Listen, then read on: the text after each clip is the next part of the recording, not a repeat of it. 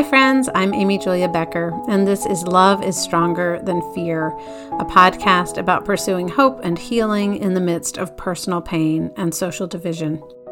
Today's episode is a special episode. This is a bonus because today is the day my new book releases. You've been hearing about this for a long time if you've been paying attention on this podcast, but I can tell you I'm so excited. To Be Made Well is officially available wherever books are sold. And this is a bonus episode because if you are a listener, you'll know that every other week I release an interview with someone, and this is one of those off weeks where you're supposed to just catch up on listening to the interview from last week. But instead, to celebrate the release of To Be Made Well, I wanted to share an audio version of the excerpt from the book that is available on my website. So I am going to read you the introduction to Be Made Well, and I hope this will give you a feel of what the book is all about. I also hope you'll enjoy it. And if you do think of people who might find this relevant and helpful in their own lives, I ask that you might please pass it along to them to help me celebrate as this goes out into the world. All right, you'll probably hear some rustling of pages because I'm just sitting here in front of my computer. In a couple of weeks, I'm going to get to record the audiobook in a much more official way, which is very exciting.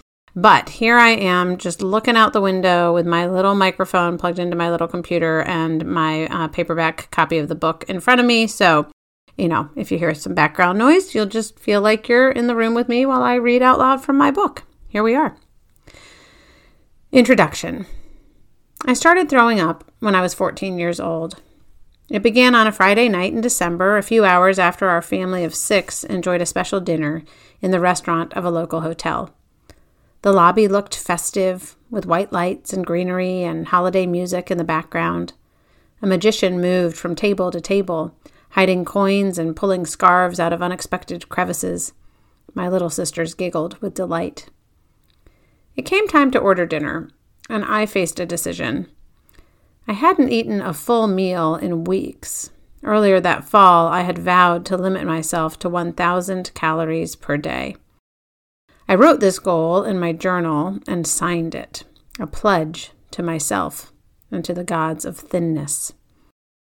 I had just come home from fall term at a boarding school, so my mother wasn't aware of my dramatic shift in eating. She would have registered concern about my new diet of apples, frozen yogurt, bagels, and salad. That night, I broke my pledge. I ordered fajitas and an ice cream sundae. I wanted the pretense of normalcy. I didn't want my family to notice that anything had changed.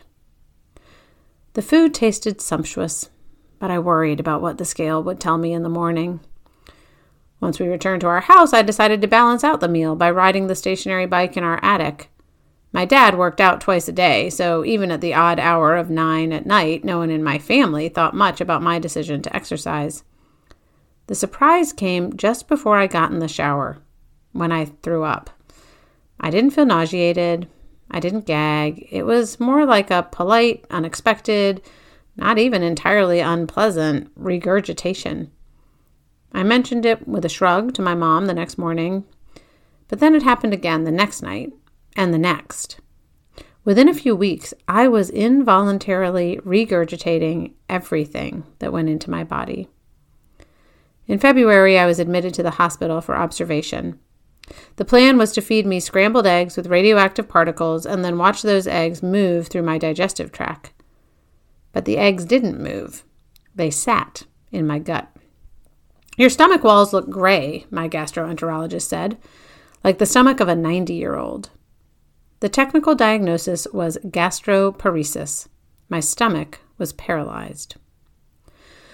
Identifying the cause of the problem didn't make a difference. I couldn't keep down any food. I was losing weight. I took medication to improve motility, but it didn't help. After a year of painful blood draws and tests and tubes that never amounted to much change in my condition, we tried acupuncture and biofeedback.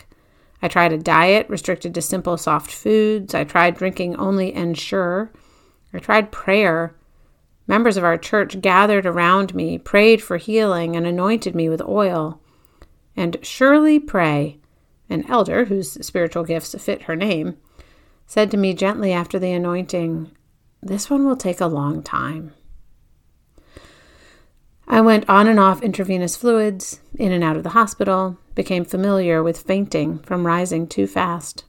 Those early months turned into 5 years of struggle. Part of me wanted to get better, but mostly I felt relieved that I could eat without fear of what the scale would report, and relieved that I couldn't be blamed for self-harm. I had friends with anorexia and bulimia who were in and out of treatment centers and therapist offices, but I could tell myself and my parents and teachers and doctors that my body was inexplicably malfunctioning and I simply needed a medical cure. Looking back decades later, I vacillate between calling this illness an eating disorder and accepting the medical diagnosis of gastroparesis. I can see my unhealthy mindset around food, but my body was also clearly impaired. I still don't have the words to combine the bodily and psychological reality. Pulling the threads of the physical and the emotional aspects of my situation only results in a tighter knot.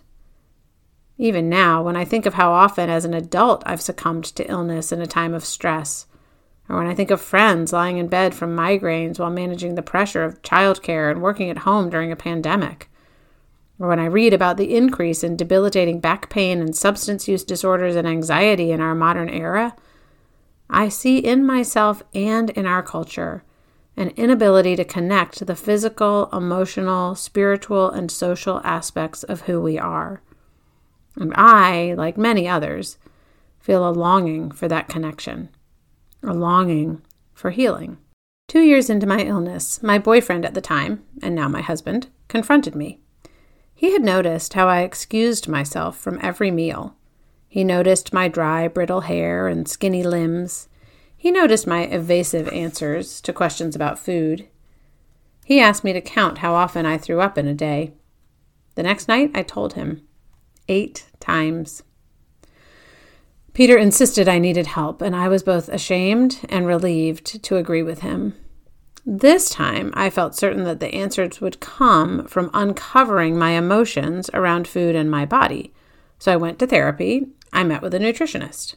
I ate as she instructed, and I gained 20 pounds over the course of a few months. Until one day, I broke. I returned to the familiar pattern. Soon thereafter, I found myself in the emergency room. Routine blood work indicated my heart was in danger of stopping. I was 17 years old. As I saw it, the doctors had failed me. Therapy and nutritionists had failed me. And prayer had failed me. I had wanted God to swoop in and offer an immediate and miraculous change to my body, and that didn't happen. All I had left was myself. 4 years in, I set a goal of only throwing up twice each day, then a goal of once a day, then once every other day. It was miserable. I hated the changes to my body. I hated the sensation of forcing food into my stomach. But I also wanted to get well. I started to take small steps that seemed to actually make a difference. I stopped buying magazines like Self and Shape and Glamour with images of women in bathing suits and promises of the next great food or exercise fad on their covers. I memorized Bible verses about how God cares about our hearts and not about the way our bodies look. And I started to receive physical therapy for my stomach. Once a week, I lay on a table, passive, receptive, and talked, as Kim, the physical therapist, pressed on my abdomen and kneaded my paralyzed organs back to life. She asked basic questions like, "What's your favorite food?" When I talked about how much I loved French fries, my stomach audibly gurgled as if the prospect of that nourishment and pleasure demanded a bodily response.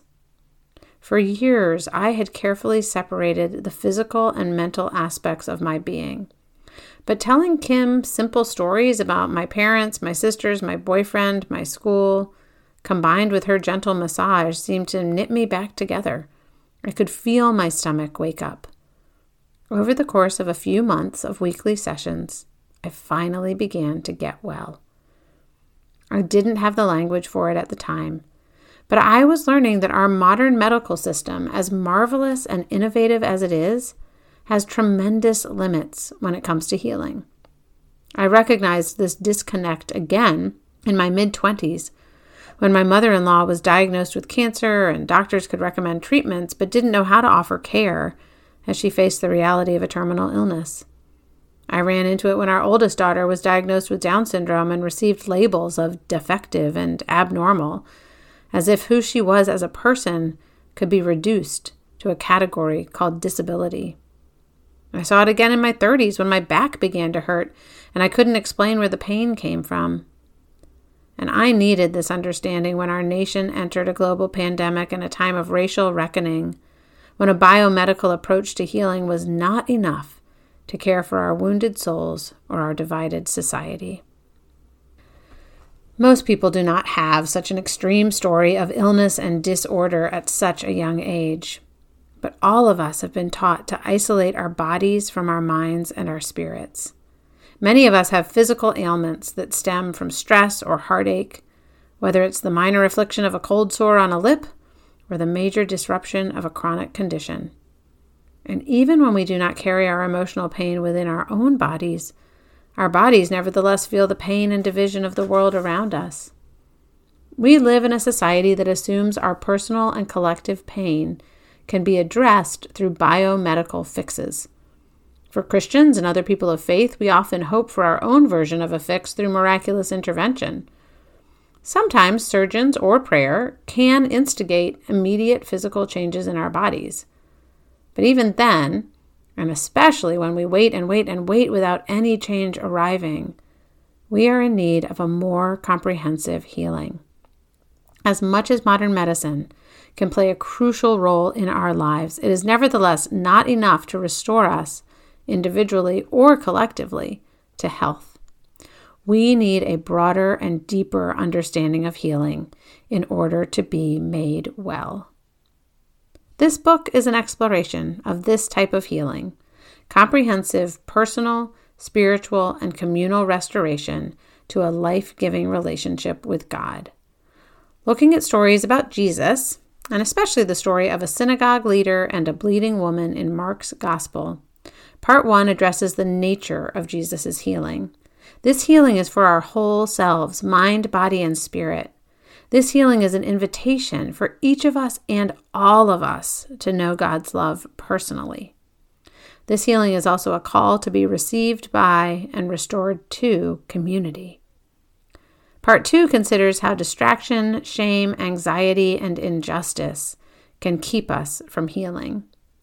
And Part 3 explores ways we are all invited to receive God's healing love, just as we are all invited to participate in extending that abundant love towards others.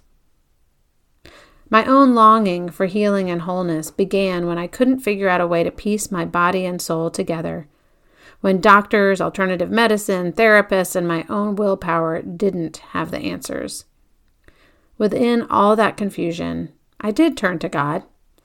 I didn't receive a quick fix, but I did receive a sense of God's presence. God was with me, even if my prayers weren't answered the way I thought they should be. I've now walked alongside others on their own journeys toward wholeness, and I have seen how healing can happen, even in the midst of ongoing pain and unanswered questions. I now wonder whether God's refusal to cure my illness with a quick miracle was in and of itself an invitation to a deeper work of healing. I emerged from those years of illness with a better understanding of how my body and mind and emotions were interrelated, with a deeper faith and with a greater sense of purpose in the world. I was like the blind man healed by Jesus in John's Gospel. 2,000 years later, I echoed his words. I don't know who it was who healed me. I just know I once was blind, and now I see. Thanks as always for listening to this special bonus episode of Love is Stronger Than Fear. And thanks for taking the time to celebrate the release of To Be Made Well with me. I will be recording that book on audio in the coming weeks. I'll let you know when it's available in full in that format. But for now, you can find it online. You can request it at your local bookstore, look for it in a local library, access it through Kindle. I will be back next week on the podcast for a more typical conversation, this time with Catherine Wolfe, who is an author, speaker, and the co-founder of Hope Heals, and who also wrote the foreword to Be Made Well.